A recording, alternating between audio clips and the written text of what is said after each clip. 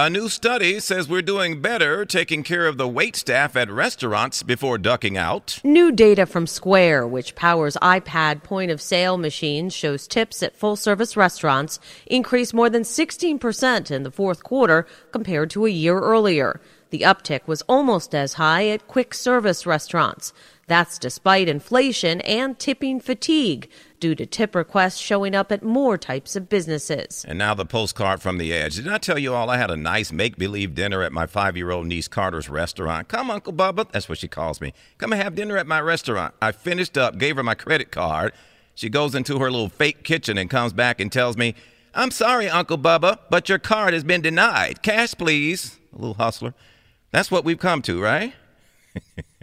Carter, if you're listening, and the fake food was nasty. Back in a moment. When's news time? 2:18. I won't go back there anymore.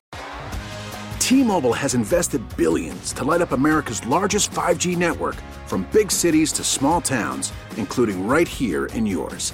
And great coverage is just the beginning. Right now, families and small businesses can save up to 20% versus AT&T and Verizon when they switch. Visit your local T-Mobile store today.